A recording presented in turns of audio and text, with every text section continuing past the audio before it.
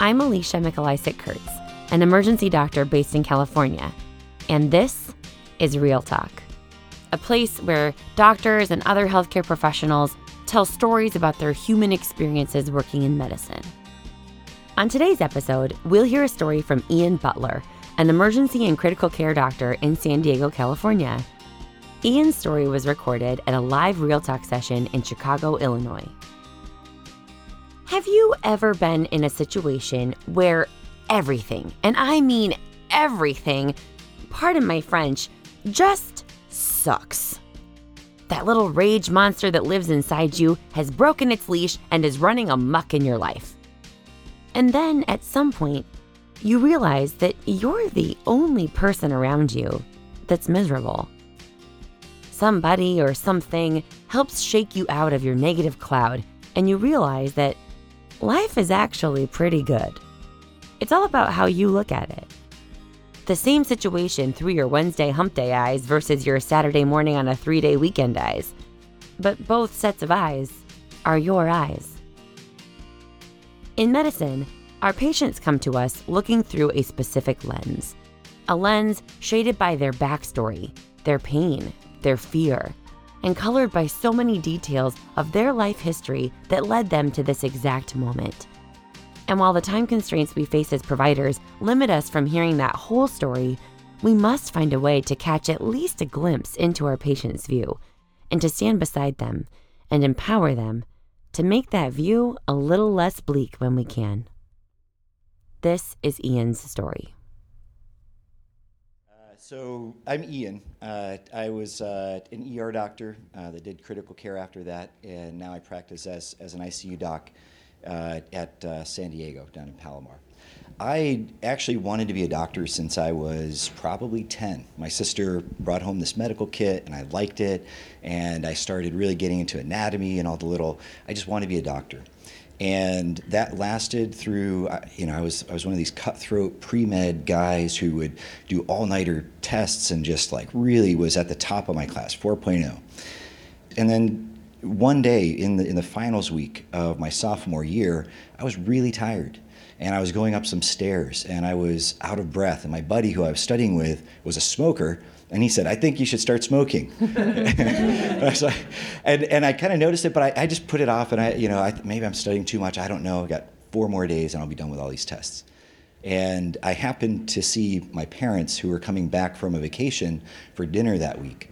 And my mom looked at me and was just like, "You need to go to a doctor pretty much tomorrow." And I went, and it turned out that I was having a bone marrow failure. I was having an aplastic anemia. My platelets were 5. My hemoglobin was 5. My white cells were 5. I was in this new club of the 555. And I was sick. I was a really sick kid. It took about a week for us to figure this out. And when we found out exactly what it was, I was transferred to Johns Hopkins. And that's where I stayed for the next 3 months. This was in '96. So back then, a bone marrow transplant was kind of a big deal.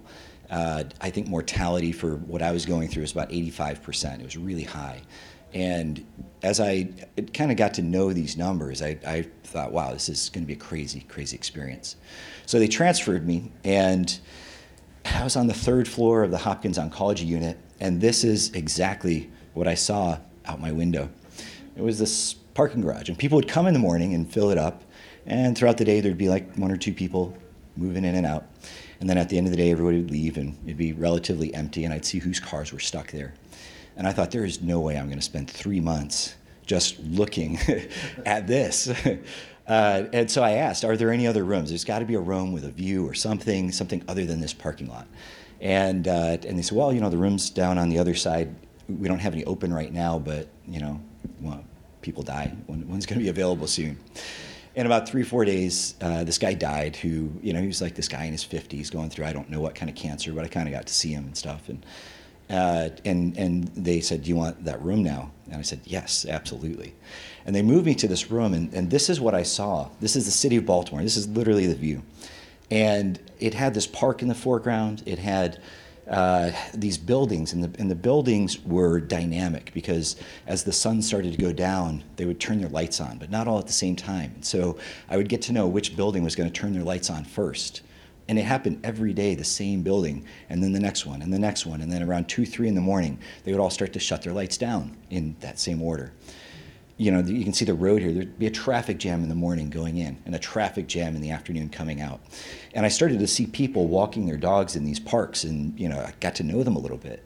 I'd see this golden retriever that, you know, kind of take a dump, and they'd pick it up. I'd be like, oh, they're picking up, hey, that guy's not picking up the doo-doo. I got to report this guy. And you know, this view became for me this source of constant entertainment, and I really loved it. And it was, for me, just kind of took my mind off of a lot of stuff that was going on, mainly my own mortality and chemo and the fact that I was getting ready to have this transplant. This went on for a good week, maybe 2 weeks, I don't know, but at some point I started to really get sick, like really sick, couldn't get out of bed. I was going, you know, the chemo was all throughout my body, and you know, maybe I was getting the bone marrow transplant soon. And at some point, I closed the window, and I stopped looking out the window actually for several days. This thing that I had literally changed rooms to get to, and now I'm not even interested in it anymore because I'm so focused on myself.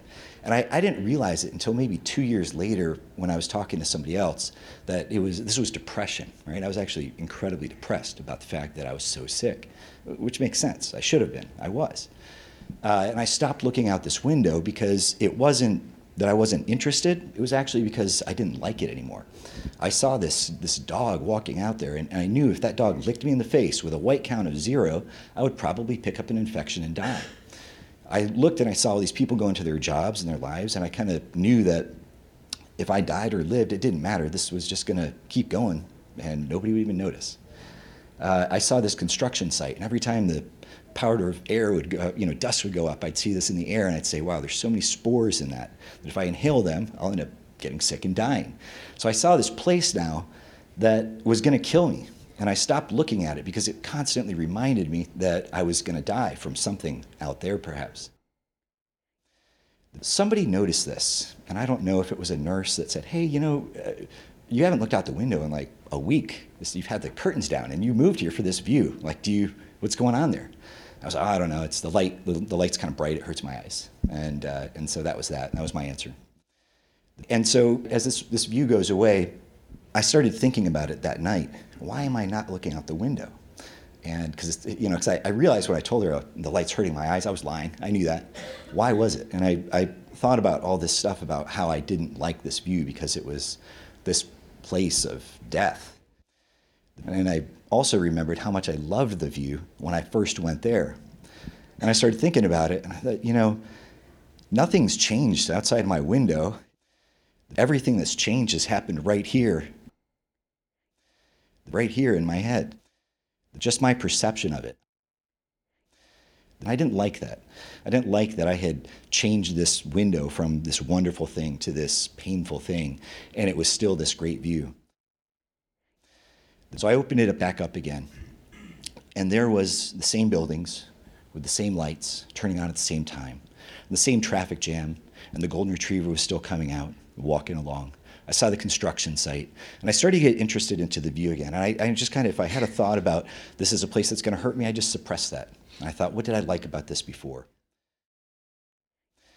Now, we're about a month into this, and I'm getting back into my view, and it's becoming this source of constant, not just entertainment, but also kind of comfort for me, because no matter what happened to me that day, whether or not it was a really painful bone marrow biopsy, and, you know, my family was there, and then they would leave, and, you know, at the visiting hours over at 10 o'clock, the only thing that was still with me was this view, and it was there every single day for the next 2 months. It became this source of strength for me, because I knew that there was constancy in my life, outside of me. There was constancy going around in this world. And if I woke up the next morning and I saw this view again, then I knew I was still here. This thing was, for me, a source of entertainment, a source of pain, a source of strength, something that really helped me with my perspective to get through this whole thing. The view never changed. It was always me. So now I actually pay attention to my patients' views. I'm really lucky. Has anybody been to Palomar? We have these amazing views, right? And I'll go into rooms sometimes and people will have the view closed, And I'll say, hey, have you looked out there? Have you seen the traffic jams, et cetera? And they say no, and we'll open it back up and just kind of get into the view with them. That's my story that I want to share with you guys.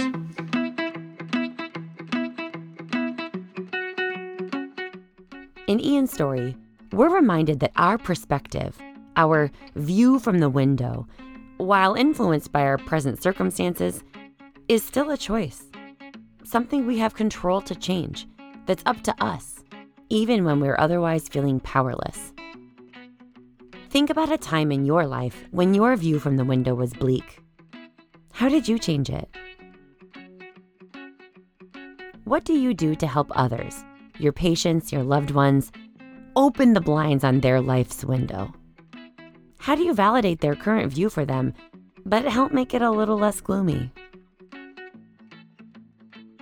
If you have a story that you want to share with Real Talk, or you want more information about our program, email us at realtalk@vituity.com or follow us on Instagram at real.talk.podcast. Special thanks to Ian Butler for sharing his story with us, to the team at Vituity for supporting this podcast, to Marco Gonzalez, our sound engineer, and to all of you for listening. I'm Alicia, and this is Real Talk.